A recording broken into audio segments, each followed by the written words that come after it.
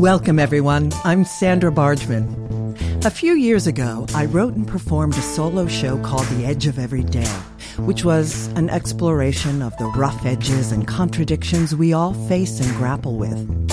The show hit a nerve, and the relevance of the topic would only grow over time more than I could have foreseen. So, here we are. Real talk with real people, sharing stories and perspectives that spark provocative invitations to leap out of what's safe, on the edge of every day. Thanks for listening.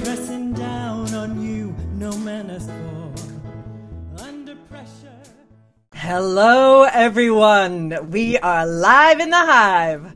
Thank you for joining me on this, the 18th episode of The Edge of Every Day here on talkradio.nyc. For those of you who are tuning in for the first time, and for those of you who don't know me yet, I encourage you to check out my bio on talkradio.nyc, or of course, you can visit my website, sandrabargman.com, or tune in to any of my previous episodes. In a nutshell, this show is about celebrating triumphs, pushing boundaries, and exploring rough edges. Through conversations with shared stories with friends and colleagues, it's my hope that we can begin to understand our edges. And what I mean by edges is those places where we are fearful, those places where we are resistant to change, those places where paradoxes and contradictions live in our beliefs, in our understandings, both about ourselves and the world around us. Those places where we don't want to look. We live in turbulent times, and we are coming to understand that life isn't black or white. It must be an embrace of both. And the more we recognize our own edges and get real about them, the more we can help others to do the same. And that, I fully believe, can help to change the world. So thanks again for tuning in. And without further ado, it's time to introduce our guest this evening.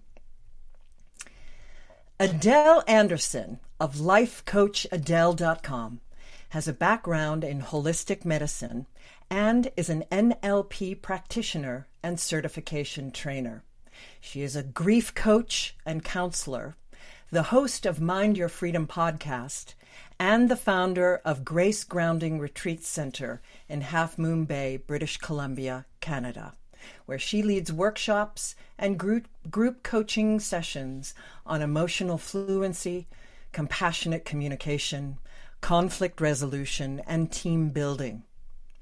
She coaches and certifies coaches who desire greater understanding of subconscious mind processes, teaching how to access, awaken, and reprogram the inner resources of their mind so they can achieve greater emotional fluency and resilience, turning, as she says, challenge into change. At 27, Adele survived a plane crash. The plane in which she was a passenger crashed and flipped in the water. Trapped and struggling to escape, she was mesmerized by watching the life she had lived flash before her eyes. A vision of her possible future and her death forced her to make a clear choice and to find a way out of the plane. But that harrowing experience and her deep understanding of the edge between life and death ultimately did not help her when she became a widow. However, while grieving the untimely loss of her husband, she began to develop a system to support herself through the grieving process. The same system and techniques she now uses in support of her clients. Adele created the Empowerment Success Tool, flashcards for magic words, to expand our ability to communicate effectively and to move beyond old ways of thinking and communicating. A reminder, this month is Women's History Month. The theme of Women's History Month this year is providing healing, promoting hope. And I've chosen 4 women for my 4 Monday night conversations on the edge of every day this month that do just that. Provide healing and promote hope. for women committed to the upliftment and advancement of other women. And I am thrilled to welcome Adele Anderson. Hello, Adele. Hello, Sandra. Thank you for having me. Oh, it is such a pleasure. Thank you for coming on. I'm here. I'm waiting. You are here, and the time is now, and it's a beautiful thing. Yes. So I like to share when I can how I know my guests. And Adele and I know each other we are a part of a networking group, the Reset Networking Group. And Adele, after we connected during that, Adele was wonderful in inviting me to come on to her podcast. And we had a delightful conversation about the edge of every day and grief and how we worked and are working through our ongoing grief and how we understand that. And also within this networking group, we did a presentation together about presentational skills, me as a presentation coach and her as an NLP practitioner. And Adele, I was fascinated listening to you. It was a fantastic hour-long, 3-person panel. And we got to share from our perspective, obviously, for those who are listening in. And I was blown away by what I felt were the connections between the actor's journey, the actor's work, how an actor taps into their understanding, and NLP. And lo and behold, I Googled it, and there is actually a book out there called Acting Refrains by Robert Barton. There you go. Yeah. Unbelievable. Yeah, there's a few things that I could say about that. You know, when we're listening to a podcast versus, a talk radio live on Facebook, we have that triangle connection for building a rapport, and then if someone's going to become a follower of ours. So if it goes in through our ears, it creates a vision within our mind, and then it has to resonate with an emotion within our body. So that triangle has to actually happen before this becomes a listener. But of course, acting is storytelling, and it uses a lot of metaphors. I love to pick out the metaphors mythology within movies. Storytelling is the most ancient way that human history has been passed down.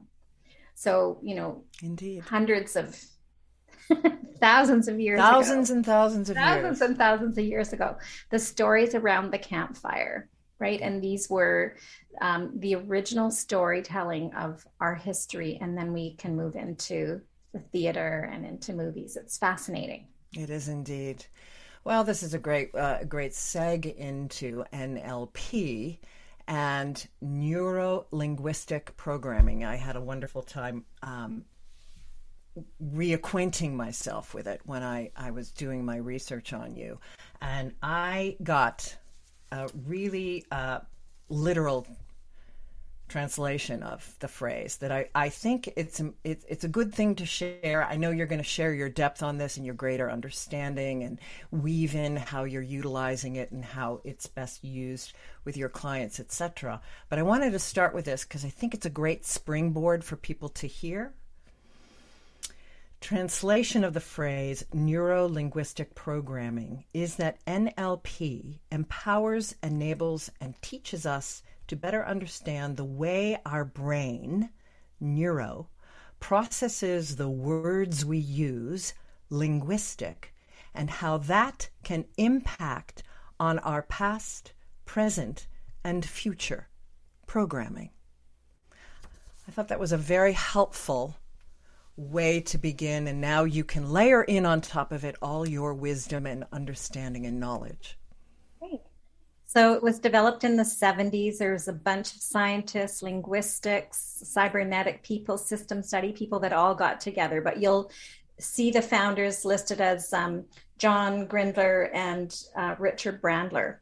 And I always say it's psychology, neurology, cybernetics, system studies, and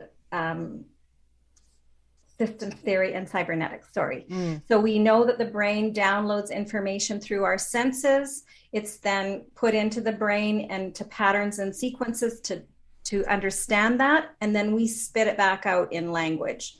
So we re-communicate it that way. And the words that we use become quite powerful players in how we're managing our lives. And so I move into, are the words fighting words? Are they empowering words? Are they disempowering words?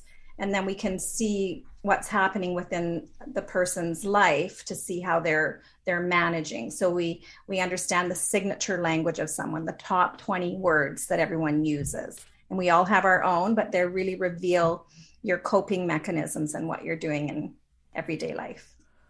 Fascinating. So each person has their own words. So that was where my next question was going to be. How do you figure out, something that might be fighting words for me may not be for you, and vice versa?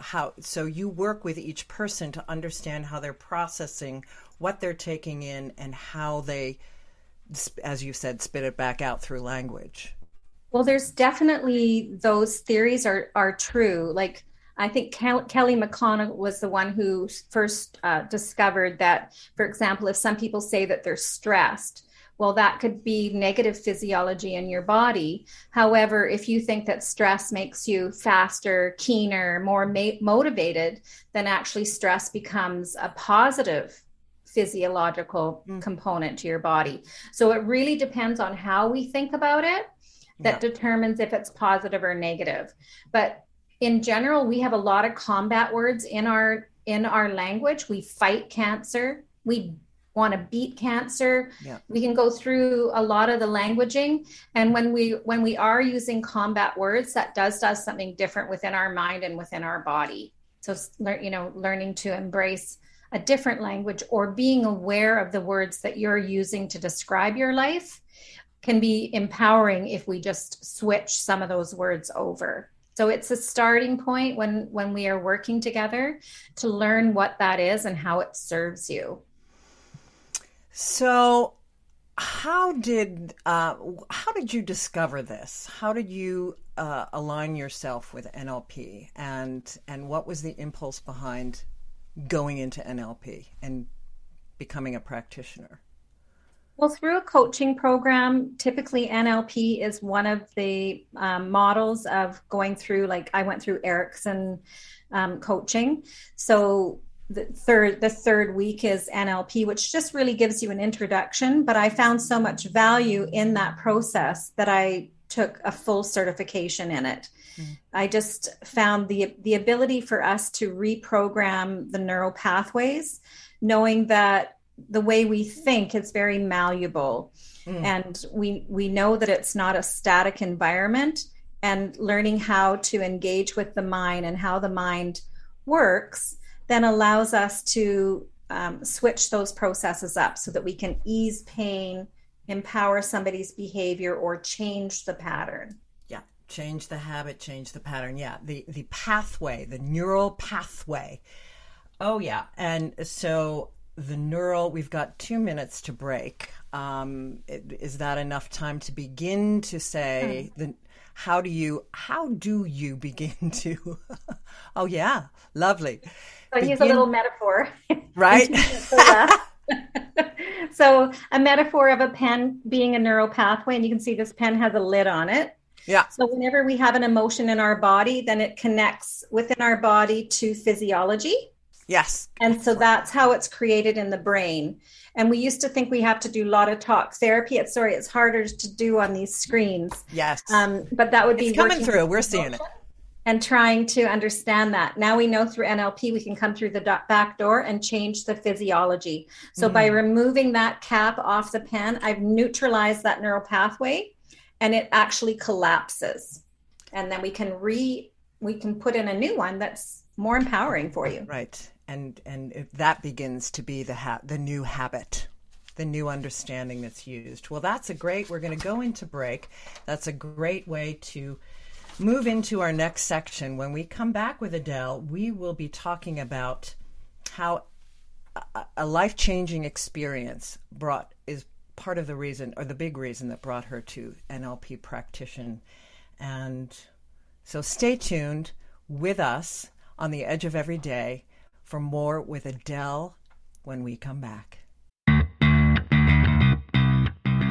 Are you a business owner? Do you want to be a business owner? Do you work with business owners? Hi, I'm Stephen Fry, your small and medium-sized business or SMB guy, and I'm the host of the new show, Always Friday. While I love to have fun on my show, we take those Friday feelings of freedom and clarity to discuss popular topics on the minds of SMBs today. Please join me and my various special guests on Friday at 11 a.m. on talkradio.nyc. Are you a conscious co-creator? Are you on a quest to raise your vibration and your consciousness? I'm Sam Leibowitz, your conscious consultant, and on my show, The Conscious Consultant Hour, Awakening Humanity, we will touch upon all these topics and more. Listen live at our new time on Thursdays at 12 noon Eastern Time. That's The Conscious Consultant Hour, Awakening Humanity, Thursdays 12 noon on talkradio.nyc.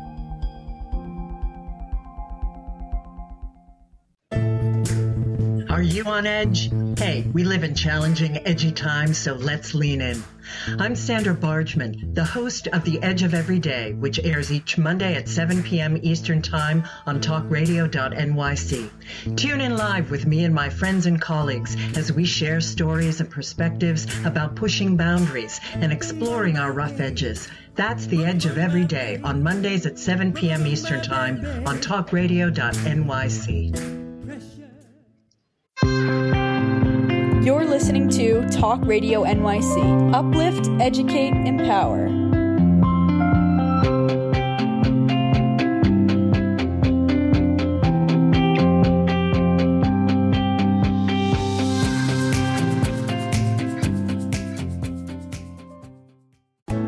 Chipping around, kick my brain to the ground. These are the days it never rained, but it pours.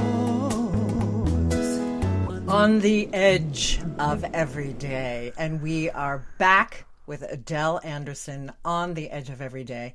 A shout out to my friend Leslie Ellis. Thank you for listening in. And a shout out to all of you listening. I'm going to hope that we have some time for some questions with our wonderful Adele Anderson. So hopefully we will have time for those. So shoot them into the chat if you so desire.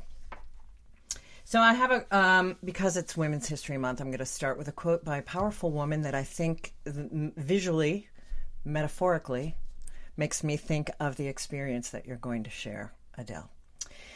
She wears strength and darkness equally well. The girl has always been half goddess, half hell.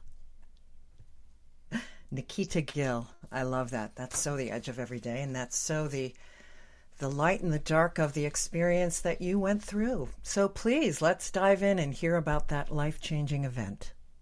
Okay. So when I was 27, I was in a plane crash. It was a perfectly sunny day and we were out flying, dropping in and out of the sky. You know, cheeky got to fly answers when a waitress asked us for another cup of coffee.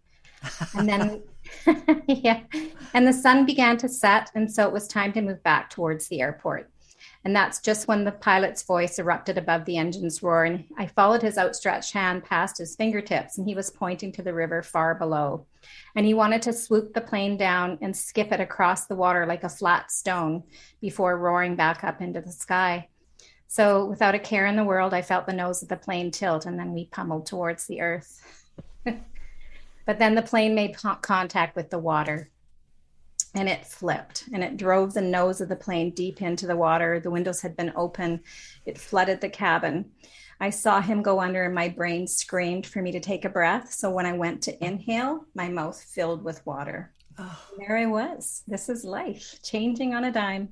Upside down, you know, buoyancy pulling me up, gravity pulling me down, things bumping my body. The plane was both spinning and being dragged down the river. And the last thing I discovered is I was trapped. And so then I felt my feet hit the cabin floor hard, tried to buck out of that 3-point harness, but it just dug into my shoulders. And the life jacket that I'd been wearing, the cords had tangled around the 3-point harness, and I couldn't find that buckle.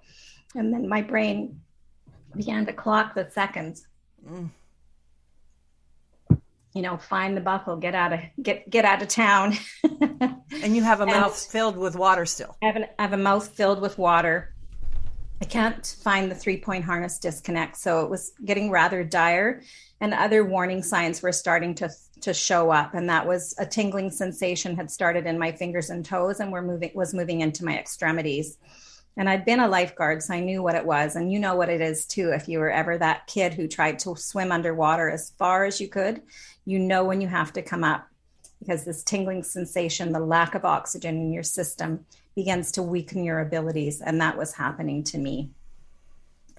And so I had the thought sort of float through my brain, I wonder if I'm going to die. And that was like lighting a match. And all of a sudden, my life began to flash in front of my eyes. And I became quite mesmerized.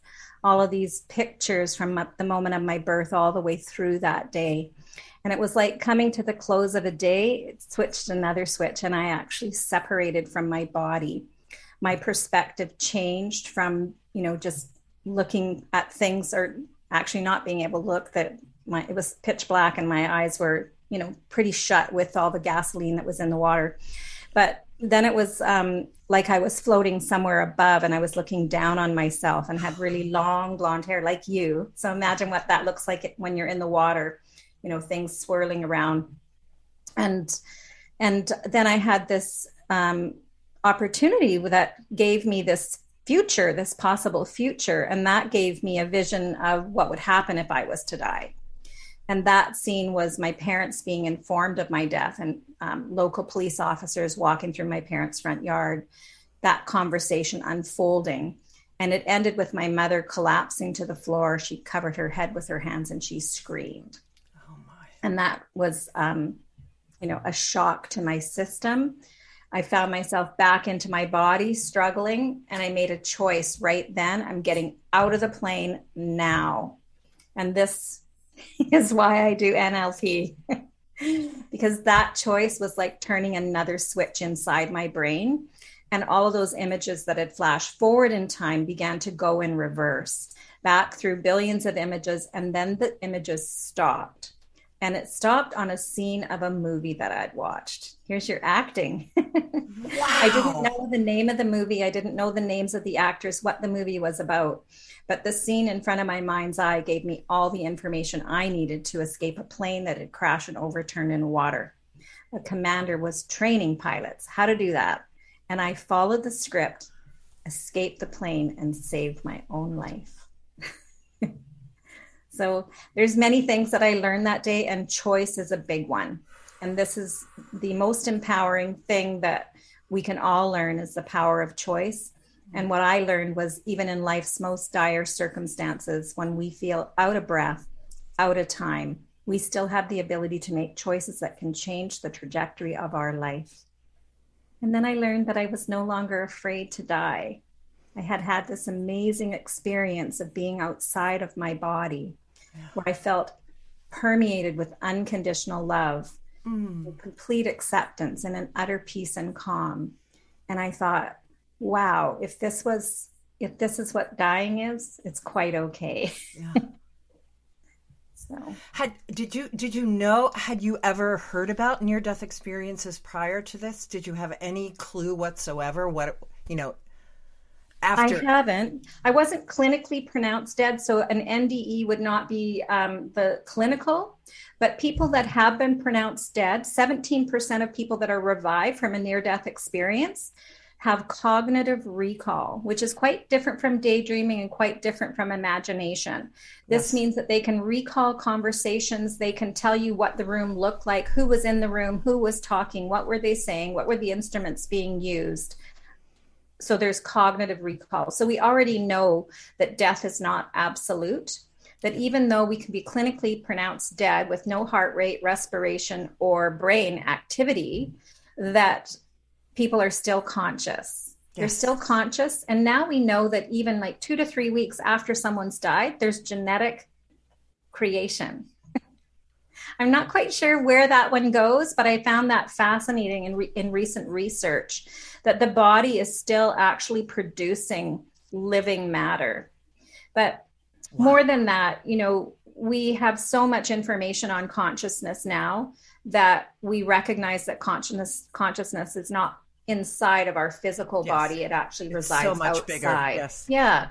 So, it gives us a lot of information towards, life after death, and what does that actually mean for us? And from my point of view, I feel that it's simply an evolution, that we are continuing on in more of a cosmic sense without the limitations of a physical body. But I really do believe that there is something more than what we first see. Oh my gosh, yes. So you get this. This blows my mind. That all the scenes you are like right on the script, and you get out of the airplane, and does everyone make it? Well, there was just 2 people in there, and yes, he did make it. When I came up, I was both exhausted from being, almost collapsed lungs, just so out of breath, and yet the adrenaline kicked in and I was on a high. So I was a very strong swimmer, competitive swimmer. I got up on the pontoon, I threw my arms to the sky like an Olympian, and then took a breath and dove back in the water. So I dove 3 different times to try to save him. And the river was moving quite quickly. It was pitch black. It was impossible to even see my own nose, let alone someone else. But on my 3rd dive, when I came back up through the water, he was up and he was hanging over the pontoon and he was vomiting. So he was in really bad shape. And, but gratefully he did survive. Gratefully, amen. And I can't even imagine the first few months after this happened, what you were learning about yourself. You mentioned learning about choice, learning about the vastness of consciousness, the vastness that the body is only a part of who we are. It's just a small vessel for the vastness of who we are. Talk to us a little bit about what you did afterwards, and then how you came to NLP. Yeah. And made that connection. Yeah, it did take me a while, because life is like that. We get distracted. So I remember, I poured myself into a bath that night. I remember, the color of gasoline streaking onto the bath water, and, got to bed maybe at 4 or 5 in the morning, just a couple hours of sleep before I had to get up and go to work. But it was, I got up and I actually watched the sunrise, and, it was very emotional. It's like I'd been given a gift. I didn't quite know what the gift was yet, but I knew that I was here for a reason. And everything seemed to bring me more wonder. I was more joyous after like I always say, it was a gift of life, right? Yes. It was a gift of doing it again and doing it better.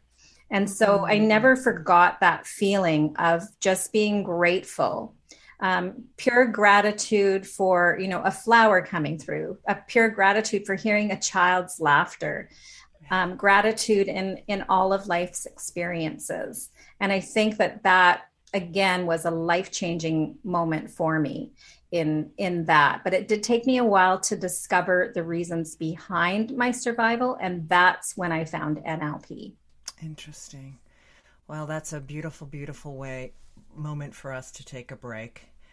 When we come back, we will hear that story about how you discovered it, and then how NLP and your exploration of life and death through that event didn't necessarily equip you for another event that was to happen in your life and be another life changer. When we come back with Adele Anderson on the Edge of Every Day. Stay tuned. Howdy, I am Joseph Franklin McElroy, host of the new podcast, Gateway to the Smokies. It airs on talkradio.nyc every Tuesday night from 6 p.m. to 7. Every episode is dedicated to memorable experiences in the Great Smoky Mountains National Park and surrounding areas. This show features experts and locals who will expound upon the richness of culture, history, and adventure that awaits you in the Smokies. Tune in every Tuesday from 6 p.m. to 7 on talkradio.nyc. Are you passionate about the conversation around racism? Hi, I'm Reverend Dr. TLC, host of the Dismantle Racism Show, which airs every Thursday at 11 a.m. Eastern on talkradio.nyc. Join me and my amazing guests as we discuss ways to uncover, dismantle, and eradicate racism. That's Thursdays at 11 o'clock a.m. on talkradio.nyc. Are you a small business trying to navigate the COVID-19 related employment laws? Hello, I'm Eric Sauver, employment law business law attorney and host of the new radio show Employment Law Today. On my show, we'll have guests to discuss the common employment law challenges business owners are facing during these trying times. Tune in on Tuesday evenings from 5 p.m. to 6 p.m. Eastern Time on talkradio.nyc. You're listening to Talk Radio NYC at www.talkradio.nyc. Now broadcasting 24 hours a day.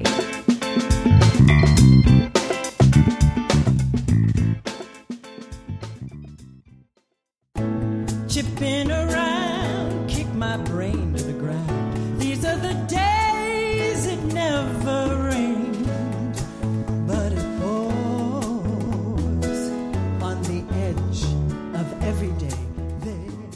And we are back with Adele Anderson on the edge of every day. Sharon is on. Hello, Sharon and Milton.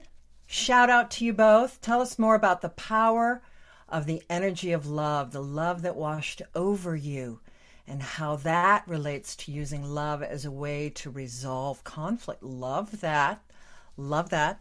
Yeah, can you dive into that quickly? Yeah, absolutely.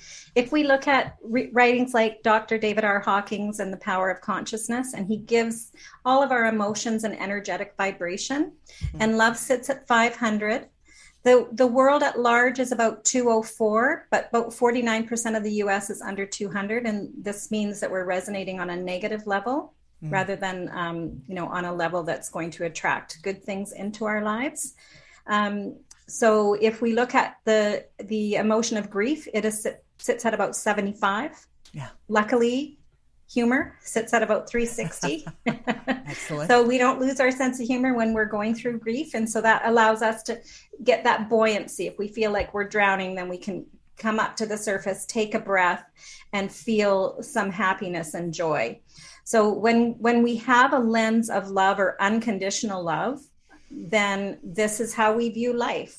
Yeah. So when we are in that ontology, then this is how we're going to view incoming information, and also how we're going to send that information back out into the world. So if you think of embracing a young child, and how can you ever be cruel, right? You just look at that child with unconditional love. So this would again be that foundation for any conflict resolution. I love it. So you used the word ontology. Please tell our listeners what that means. Ontology is a metaphysical word that is about our beingness. Who do we want to be as we move through life? Well, that's a great seg into grief. Grief has a way of changing who we think we are and who we are in the world going forward. I have a line in my show, The Edge of Every Day. I've been leveled and shattered by the edge of grief. Deaths of many kinds, including the death of who I thought I should be. And that, of course, when you lose someone important to you, who are you, of course, is one of the number one questions in the grief cycle. So this is an opportunity for me to ask you, and we'll weave all the other how NLP served you. We'll weave that back in with this conversation in terms of, please, with the loss of your beloved husband, please share that story and what you have, how your understanding of life and death and your lack of fear of death was not necessarily in service in your understanding in this process with him. Mm-hmm. Yeah, because my own death is quite different from losing someone you love, right? So when you witness someone else's pain that you love, that's often hard for us to comprehend or cope with. My husband was diagnosed with pancreatic cancer, and it took about 9 months from start to finish. And his body really, he was 6'4", 240, fit. He was the most unlikely person to die. And within 9 months, his body shrank to about 180 pounds. And he was just a bag of bones, and he could hardly carry his own weight. And then he died. And it was, I don't think it's something you ever prepare for. It's still a shock, even though you know that it's coming. Yeah. And I think my first thought that went through my mind is that forever is a very long time. Indeed. And diagnosis has its own challenges, right? If you're not in the medical field already, it's like being dropped into a foreign land where you cannot speak or read the language. And you're told that you have to, climb this incredible mountain in order to survive. You feel very unprepared, and yet there's nothing that's going to stop you. Well, and my experience with dealing with that process of with my mother is that there wasn't a real effort made to explain that language, and which was so disheartening and so separate and really surreal, the process, in addition to the sadness and the coming to terms with what's actually happening with this person's health and body. That whole scene was also a surreal. So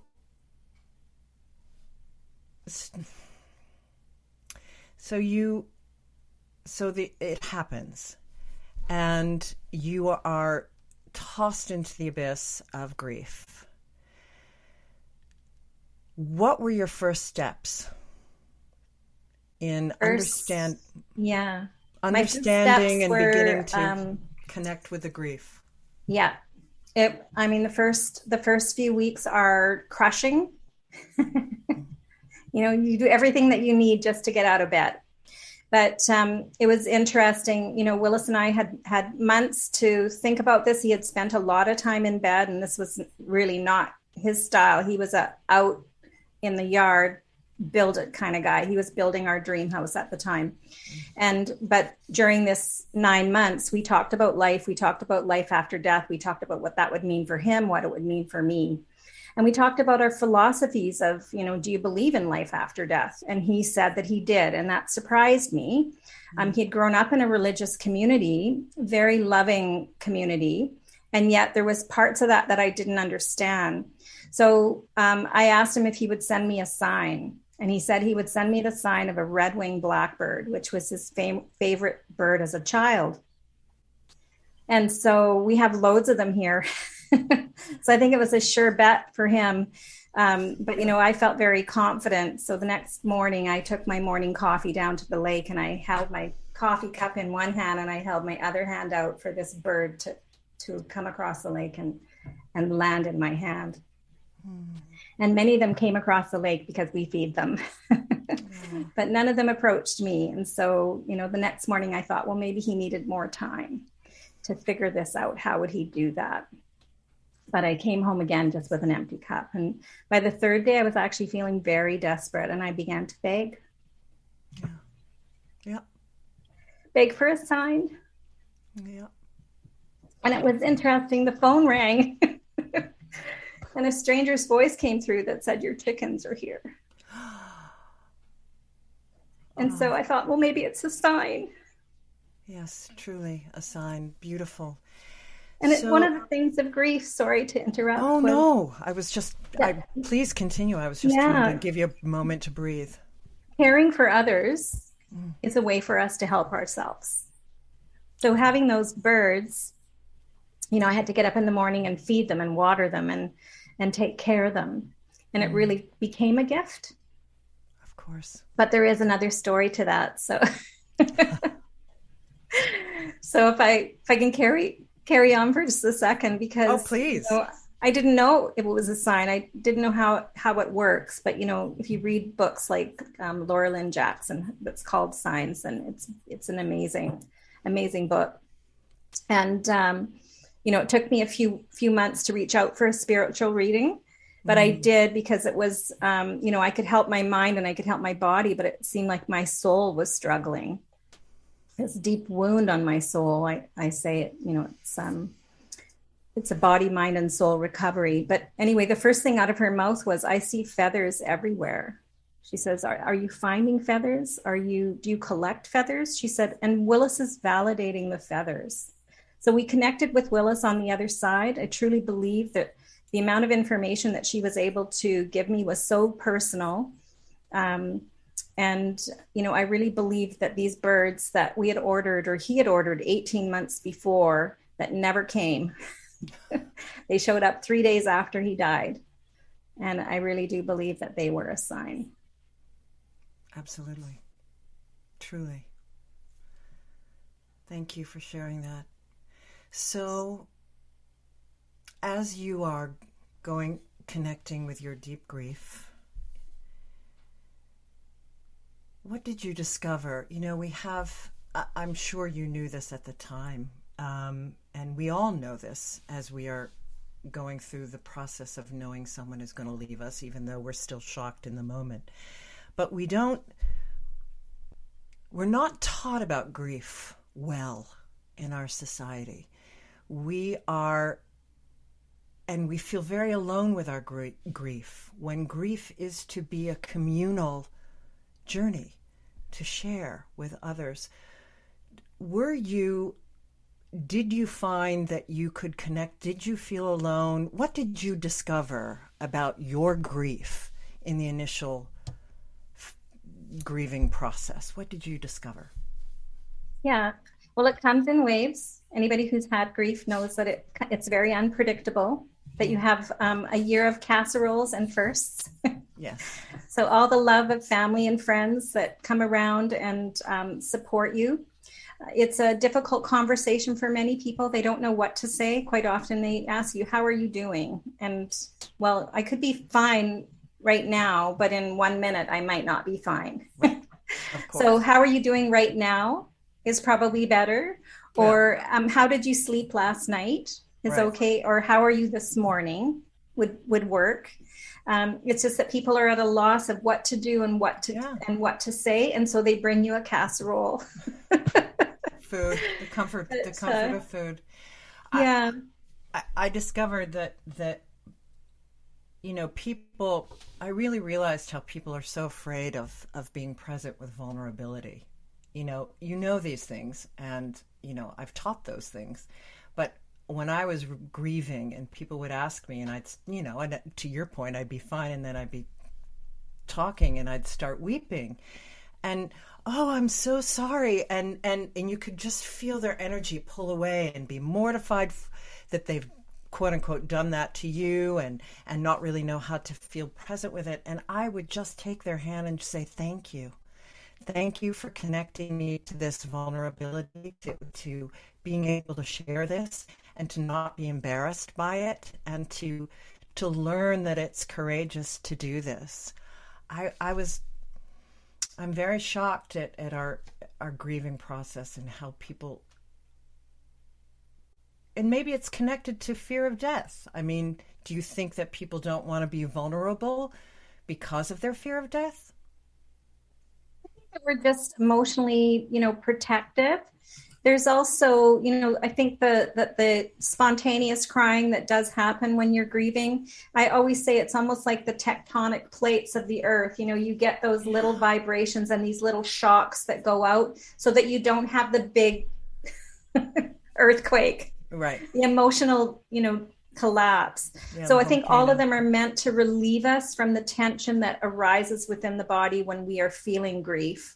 Yeah. But it's, it is something that we need to have a better conversation about, because quite often people are returning to work, I don't know how, 3 to 5 days after they've lost a significant part of their life. And then people think that they're supposed to be okay, and they're not okay. Yes. We need to go to break.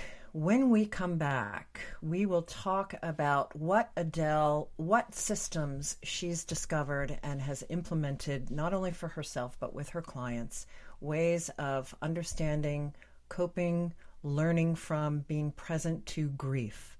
When we come back with Adele Anderson on The Edge of Every Day. Hey everybody, it's Tommy D, the Nonprofit Sector Connector, coming at you from my attic. Each week here on talkradio.nyc, I host the program Philanthropy in Focus. Nonprofits impact us each and every day, and it's my focus to help them amplify their message and tell their story. Listen each week at 10 a.m. Eastern Standard Time until 11 a.m. Eastern Standard Time, right here on talkradio.nyc.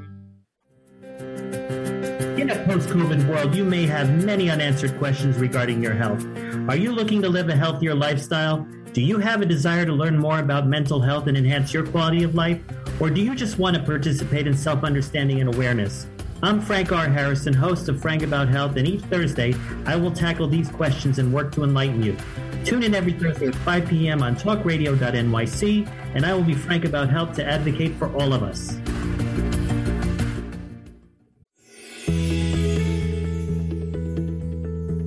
Calling all pet lovers. Pet Avengers, assemble! On the Professionals and Animal Lovers show, we believe the bond between animal lovers is incredibly strong. It mirrors that bond between pets and their owners. Through this program, we come together to learn, educate, and advocate. Join us live every Wednesday at 2 p.m. at talkradio.nyc. You're listening to Talk Radio NYC at www.talkradio.nyc. Now broadcasting 24 hours a day.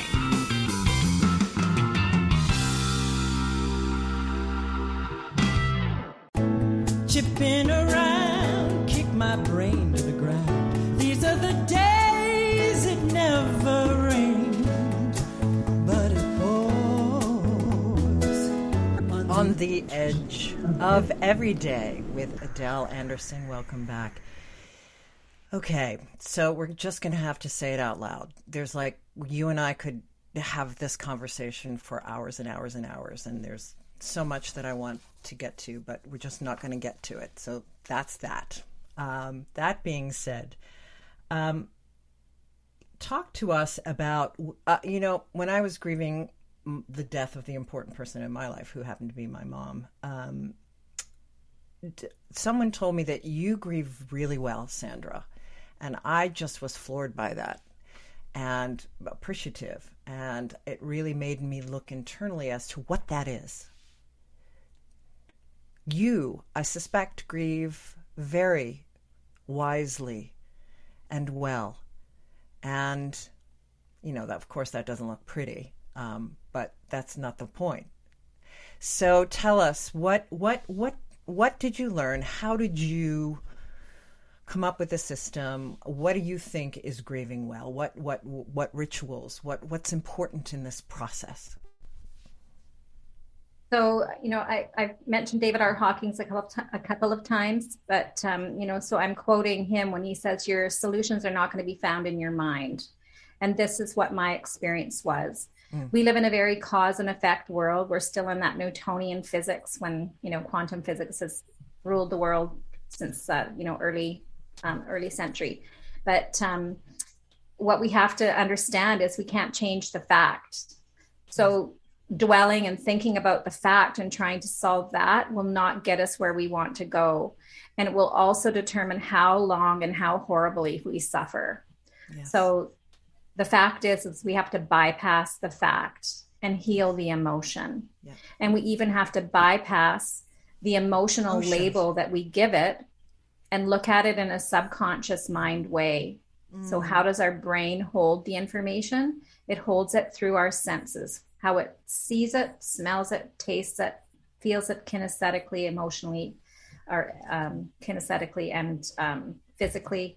And then what does it sound like? So we have to move into that expression of it, that visualization of what it is, and then we can change it. because we understand the fundamental universal law that energy cannot be created or destroyed. It simply changes form.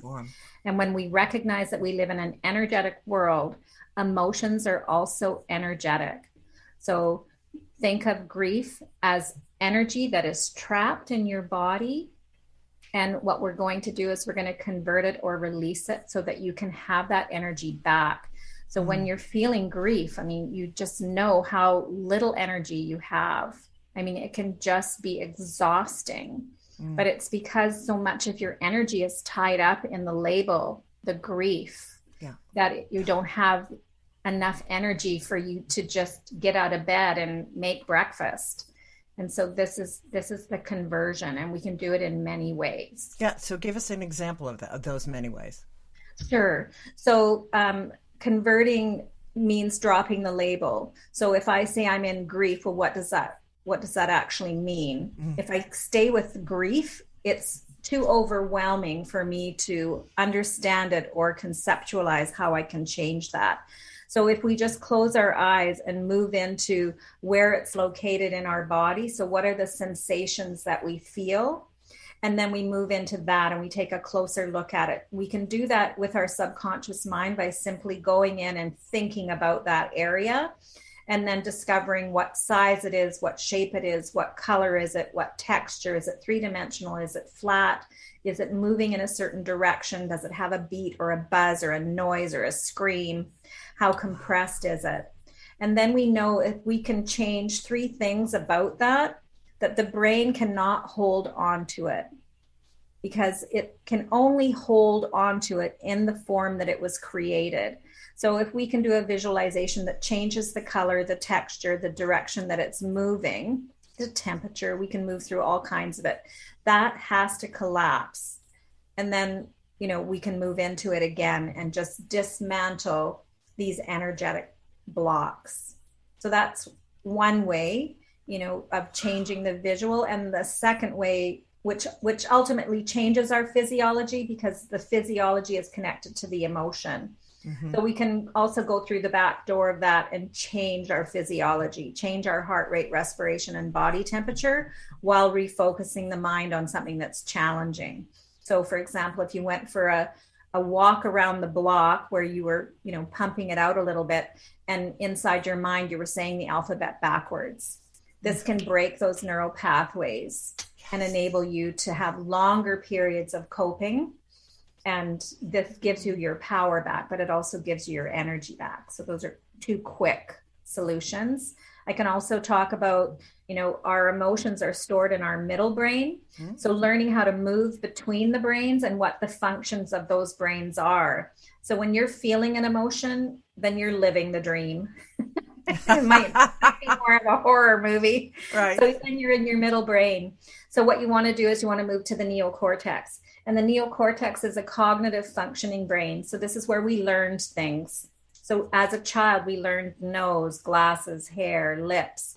So simply by identifying things, just like driving a standard car, we have moved into this gear. And this gear means that we're not focused on the emotion itself. Even by identifying the emotion, we've put a bit of a shield between the pain that we feel by moving to that forward brain. But I would encourage you, rather than identify the emotion, I would identify things that you're grateful for. So there is one that's called the fire drill, 5 things that you see in front of you right now.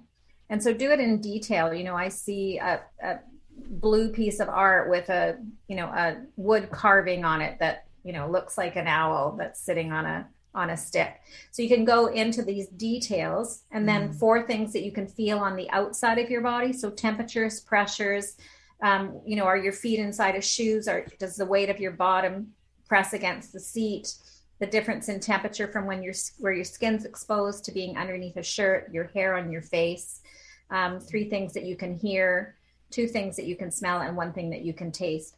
And by doing that for, 20 to 30 seconds, you can regain composure of yourself. Well, and you also touched on something that is powerful. It's powerful for everything, but it's for every moment, every edge of every day. Gratitude. I found when I was hot in my grief process, the more that I connected with gratitude, I mean, grief and gratitude went so hand in hand. That was truly the edge of every day, the light and the dark. And really.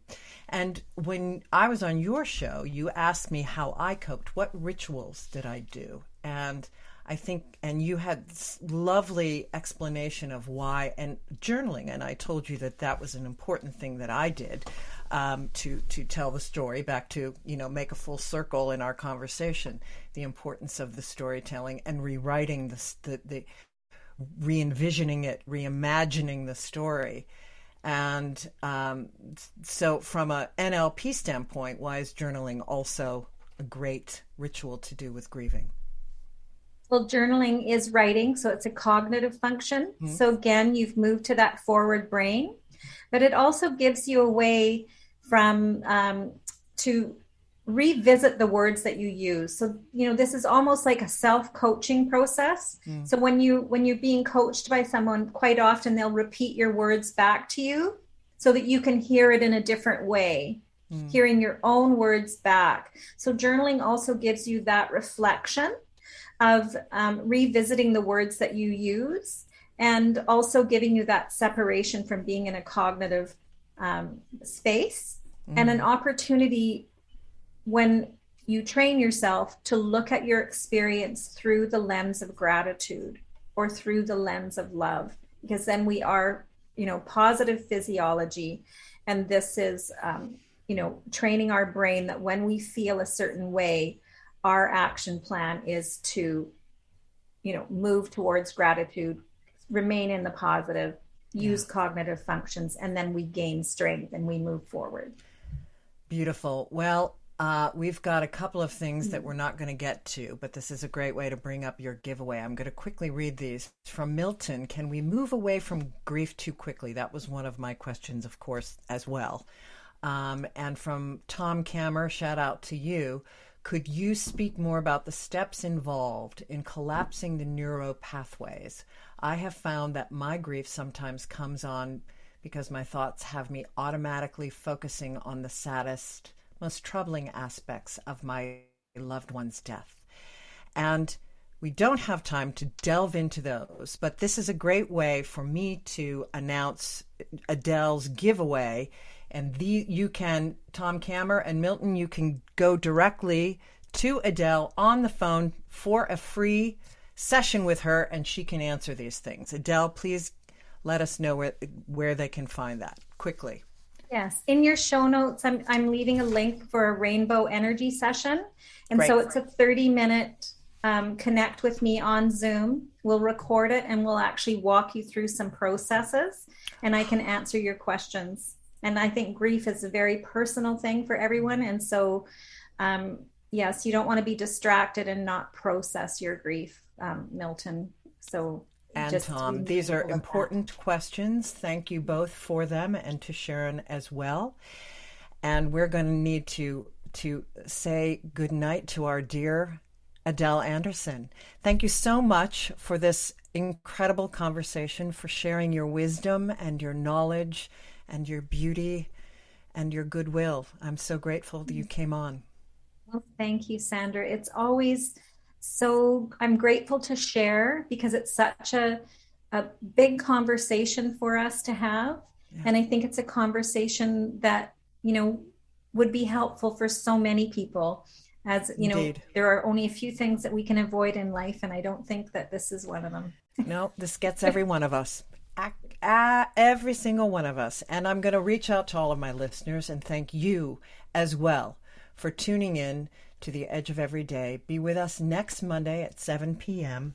I'm going to close out with, where is my beautiful one for, and there's going to be some resources as well. Before I close out, there's going to be a few books and resources that I'm going to get into the show notes as well. I'm going to leave you with this. This is perfect for dealing with your grief. From Eleanor Roosevelt. You must do the thing you think you cannot do. It's apropos in so many situations. So thank you all for listening in. Remember, we are always on the edge of the miraculous. Till the next time, take good care. This is our last dance.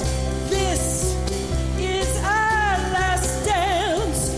This is ourselves under pressure. Under pressure. Under pressure.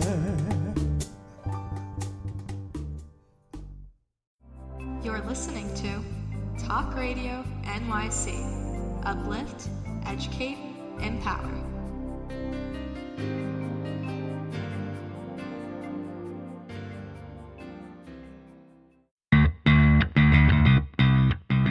Are you a business owner? Do you want to be a business owner? Do you work with business owners? Hi, I'm Stephen Fry, your small and medium-sized business or SMB guy, and I'm the host of the new show, Always Friday.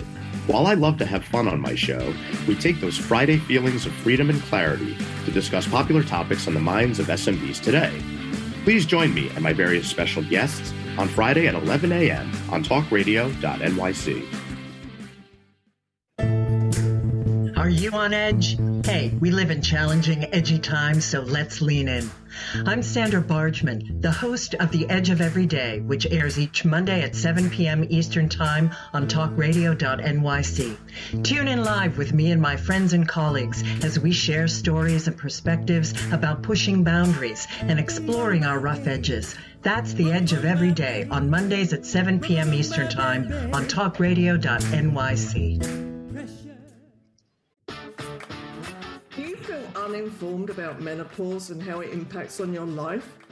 Hi, I'm Pat Duckworth, women's health strategist and host of the Hot Women Rock radio show, empowering women leaders at menopause. Join me every Thursday at 10 a.m. Eastern Time, 3 p.m. UK time on talkradio.nyc for interviews with inspirational women who will share their top tips to rock your world. In a post-COVID world, you may have many unanswered questions regarding your health. Are you looking to live a healthier lifestyle? Do you have a desire to learn more about mental health and enhance your quality of life? Or do you just want to participate in self-understanding and awareness? I'm Frank R. Harrison, host of Frank About Health, and each Thursday, I will tackle these questions and work to enlighten you. Tune in every Thursday at 5 p.m. on talkradio.nyc, and I will be Frank About Health to advocate for all of us. I am Joseph Franklin McElroy, host of the new podcast, Gateway to the Smokies. It airs on talkradio.nyc every Tuesday night from 6 p.m. to 7. Every episode is dedicated to memorable experiences in the Great Smoky Mountains National Park and surrounding areas. This show features experts and locals who will expound upon the richness of culture, history, and adventure that awaits you in the Smokies. Tune in every Tuesday from 6 p.m. to 7 on talkradio.nyc. You're listening to Talk Radio NYC. Uplift, educate, empower.